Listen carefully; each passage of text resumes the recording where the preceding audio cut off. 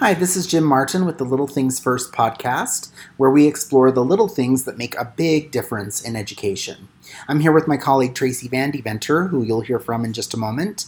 However, before we get there, today is September 17th, 2019, and we'd love to remind you to subscribe to our podcast. We really appreciate all the support that we've been given with our podcast. We're hoping you're enjoying it, and subscribing just helps us to build up our listenership.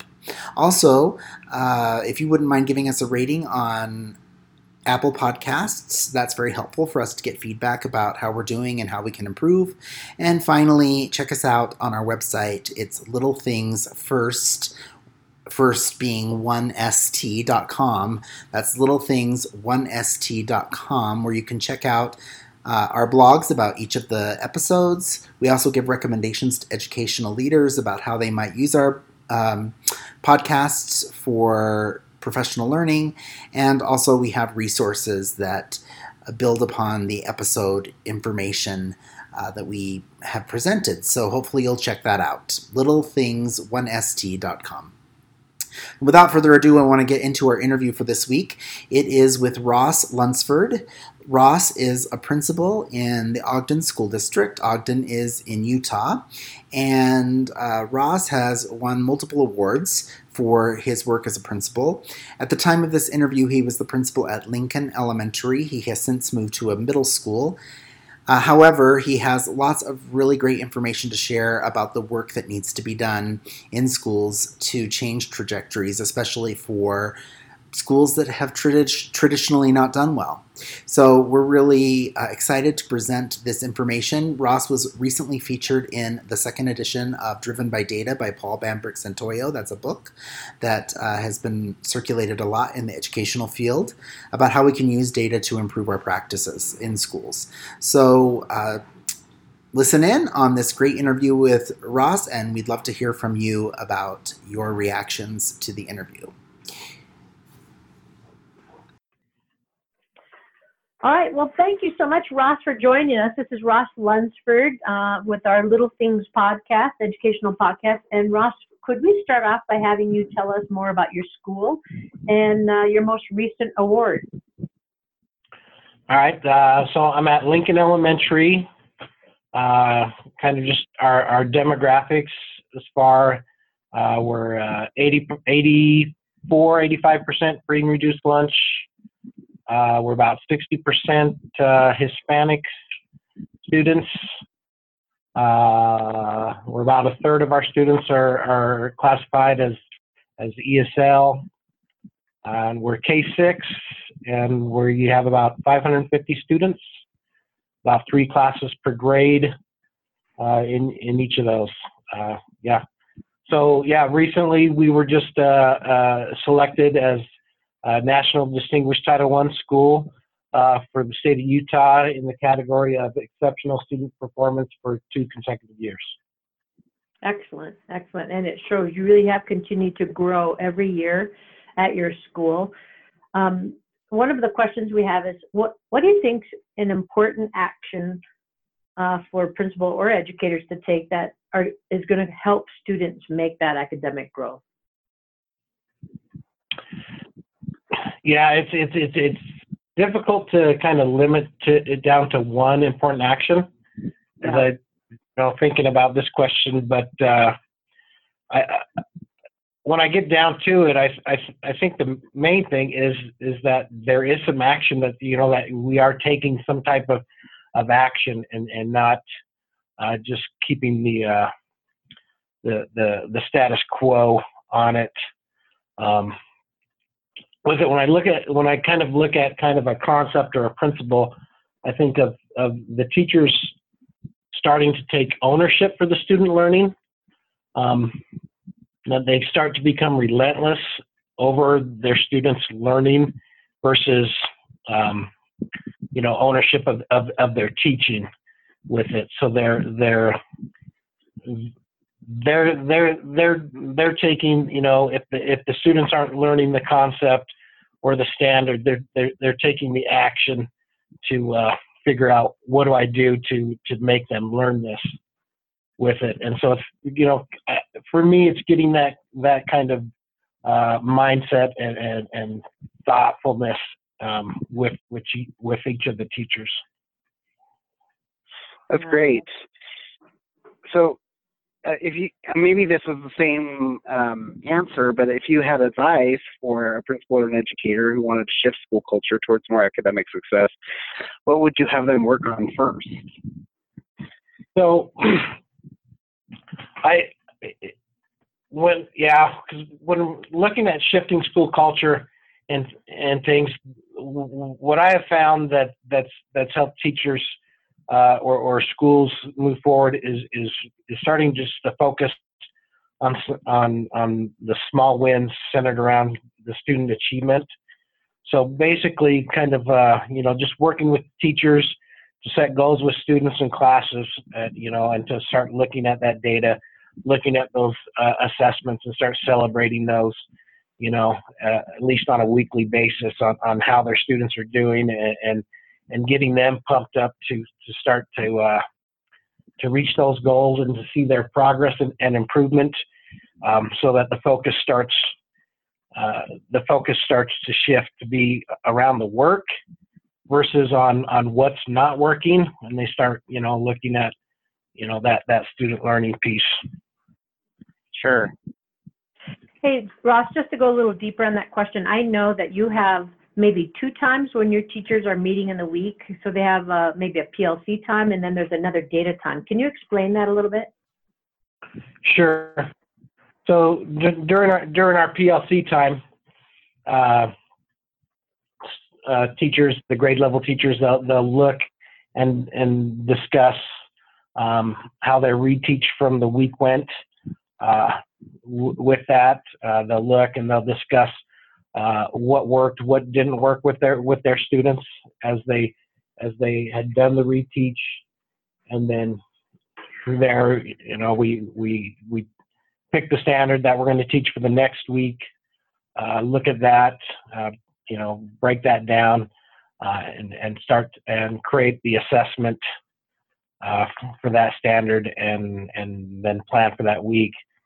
Our data meetings, we decided to go with the data meetings, and it gave us a little more time to really kind of look at the student work with that. So on the other days when we meet with the data meetings, teachers will bring in work from high, mids, and lows from their assessment, and really kind of look at what that common error was with that, and really kind of break that down and kind of create a new exemplar and create a new reteach plan together of how they're going to reteach that standard, and create those groups there at that meeting. And then that's what they relook at when we come to the PLC the next time. And what's been the reaction of the teachers to that structure? Like, how have they responded to having the 2 meetings in a week and having such an emphasis on data, reteach, assessment? They've really, as far as kind of a time thing with it, I think they're just kind of used to it. But really kind of with the data meetings and starting to, let me back up. When we started creating exemplars in our PLCs with that, and teachers would work through problems of what they would want students to be able to do, and that to have all 3 teachers agree on that, it all of a sudden just made the planning for that week a lot easier, because they had just worked through this problem that they wanted everybody to be able to do at the end of the week, and right. So now it just became easier to plug in. Okay, we're going to have to teach this. This is going to have to go on Tuesday, and that in the data meetings, it's really fun to be able to hear them really kind of get down to why the students didn't get it, versus past that level of they just need more practice at it, and they really start looking at what errors are they making and things with it. So it's been a pretty positive thing for them. And how did you find time for that? The 2 meetings in a week for the teachers. Like, where are the kids during that time? So the PLC time is during the day, and our students rotate to computer time, PE time, and a library time. Our data meeting is held after school, once a week. With that, that time, the after school time came from. But before I was here, they had instituted, they wanted to have some grade level meeting time, and the staff decided to go on that. And that time, ever since I was here, was always kind of something different. Maybe it was a PD one week, the other week it was something else. And so it didn't really have too much of a purpose for a while, but I didn't want to give up the time because we had the time. So they had already agreed to set aside the time, and then when we had heard about these data meetings and things, we found that to be a very useful part of that time after school. Great. Yeah. How about when you're talking about your teachers and the passion that they have, what do you look for when you're hiring new staff? I want to. Well, they have to like kids. That's good. Yeah, that's the utmost. Amazing how many people seem to not like kids and be going into the profession.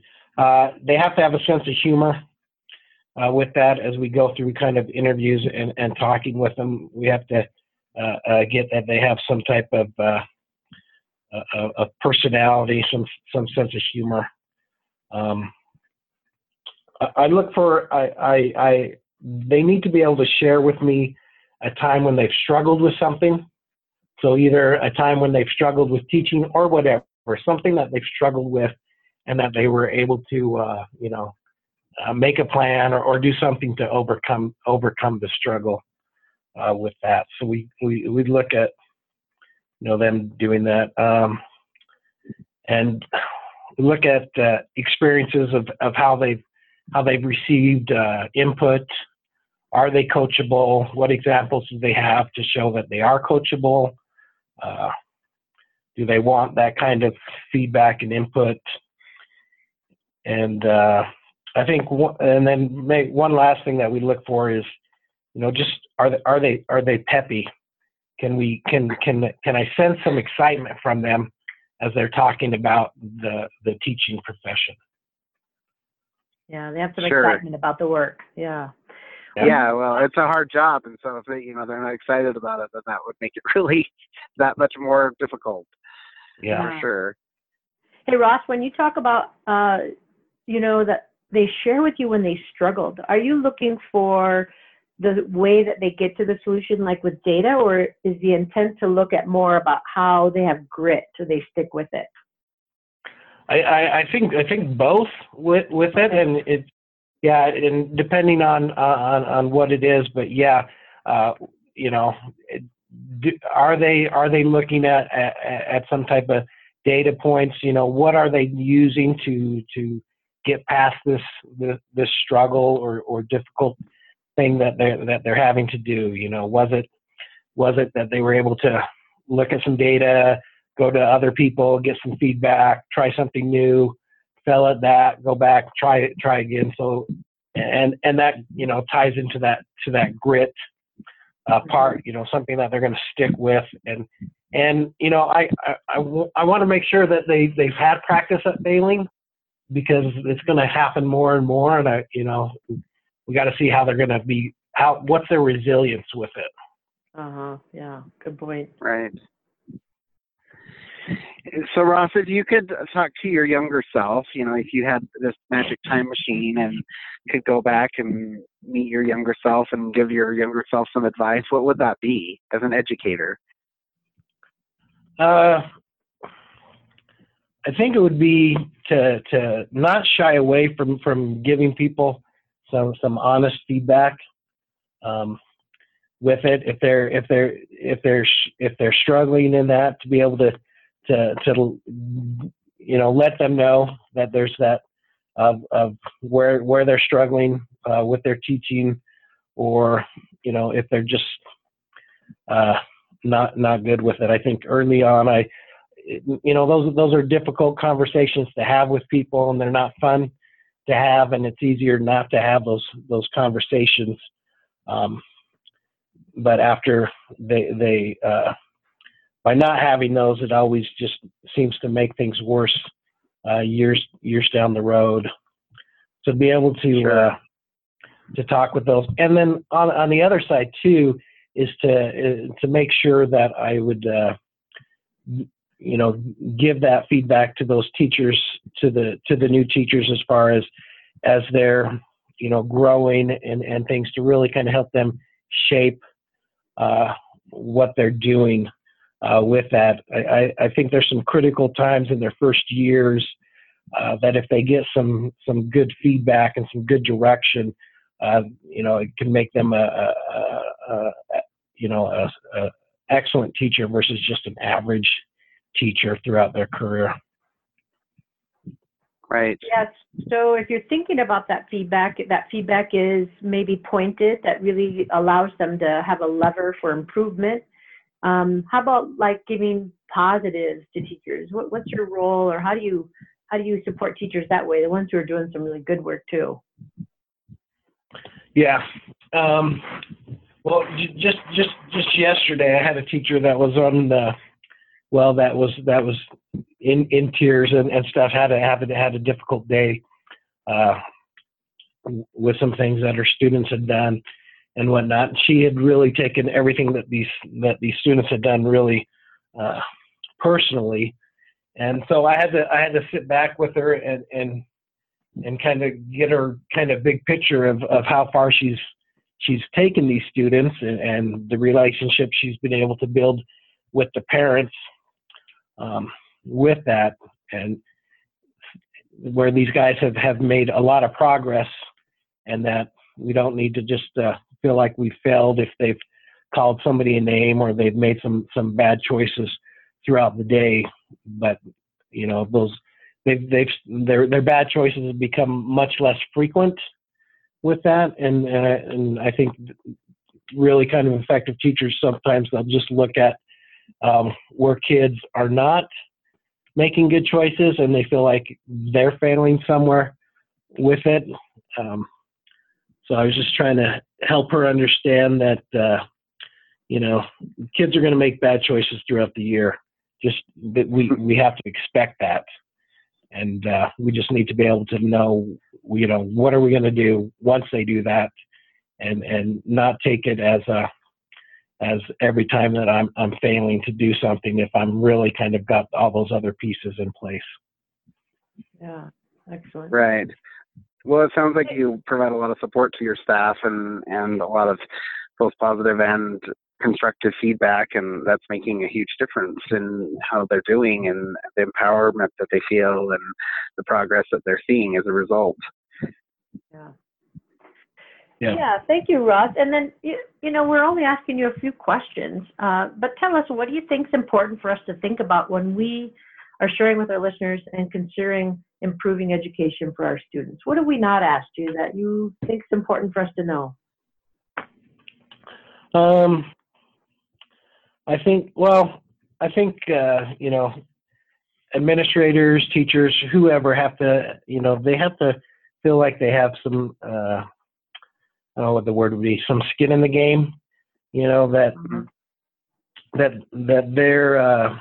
they've got to have something to, they've got to have that ownership piece with it. And, and I feel like when they have that, they have something to latch onto, it's able to get them through the more difficult days with it. But it's that, it's just that really taking that ownership, and that, hey, this is my responsibility to get these kids to learn. Nice. Yeah, excellent. Well, thank you so much, Ross. We really appreciate your time. We know you're busy. We know you've got a lot on your plate. We know the work you're doing is very important, and we thank you for taking time to share some of your ideas with us. Yeah, you're very welcome. Yeah, Thank you. absolutely. Great job. Congratulations on all your success. Keep up the good Right. work. Thank you. Very good. Have a Thank great you. day. Have a good week. All right. Have a good Okay. weekend. Thank you. Bye-bye.